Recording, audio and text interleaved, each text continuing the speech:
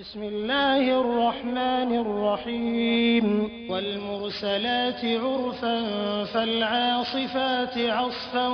والناشرات نشرا فالفارقات فرقا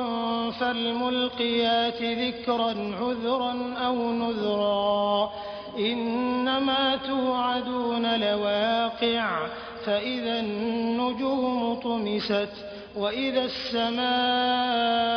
فرجت وإذا الجبال نسفت وإذا الرسل أقتت لأي يوم أجلت ليوم الفصل وما أدراك ما يوم الفصل ويل يومئذ للمكذبين ألم نهلك الأولين ثم نتبعهم الآخرين كذلك نفعل بالمجرمين ويل يومئذ للمكذبين ألم نخلقكم من ماء مهين فجعلناه في قرار مكين إلى قدر معلوم فقدرنا فنعم القادرون ويل يومئذ للمكذبين ألم نجعل الأرض كفاة أحياء وأمواتا وجعلنا فيها رواسي شامخات وأسقيناكم ماء فراتا ويل يومئذ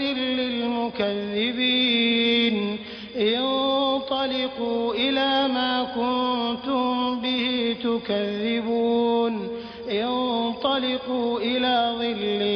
ذي 3 شعب لا ظليل ولا يغني من اللهب إنها ترمي بشرر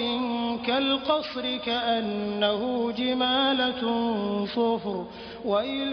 يومئذ للمكذبين هذا يوم لا ينطقون ولا يؤذن لهم فيعتذرون ويل يومئذ للمكذبين هذا يوم الفصل جمعناكم والأولين فإن كان لكم كيد فكيدون ويل يومئذ للمكذبين إن المتقين في ظلال وعيون وفواكه مما يشتهون كلوا واشربوا هنيئا بما كنتم تعملون إنا كذلك نجزي المحسنين ويل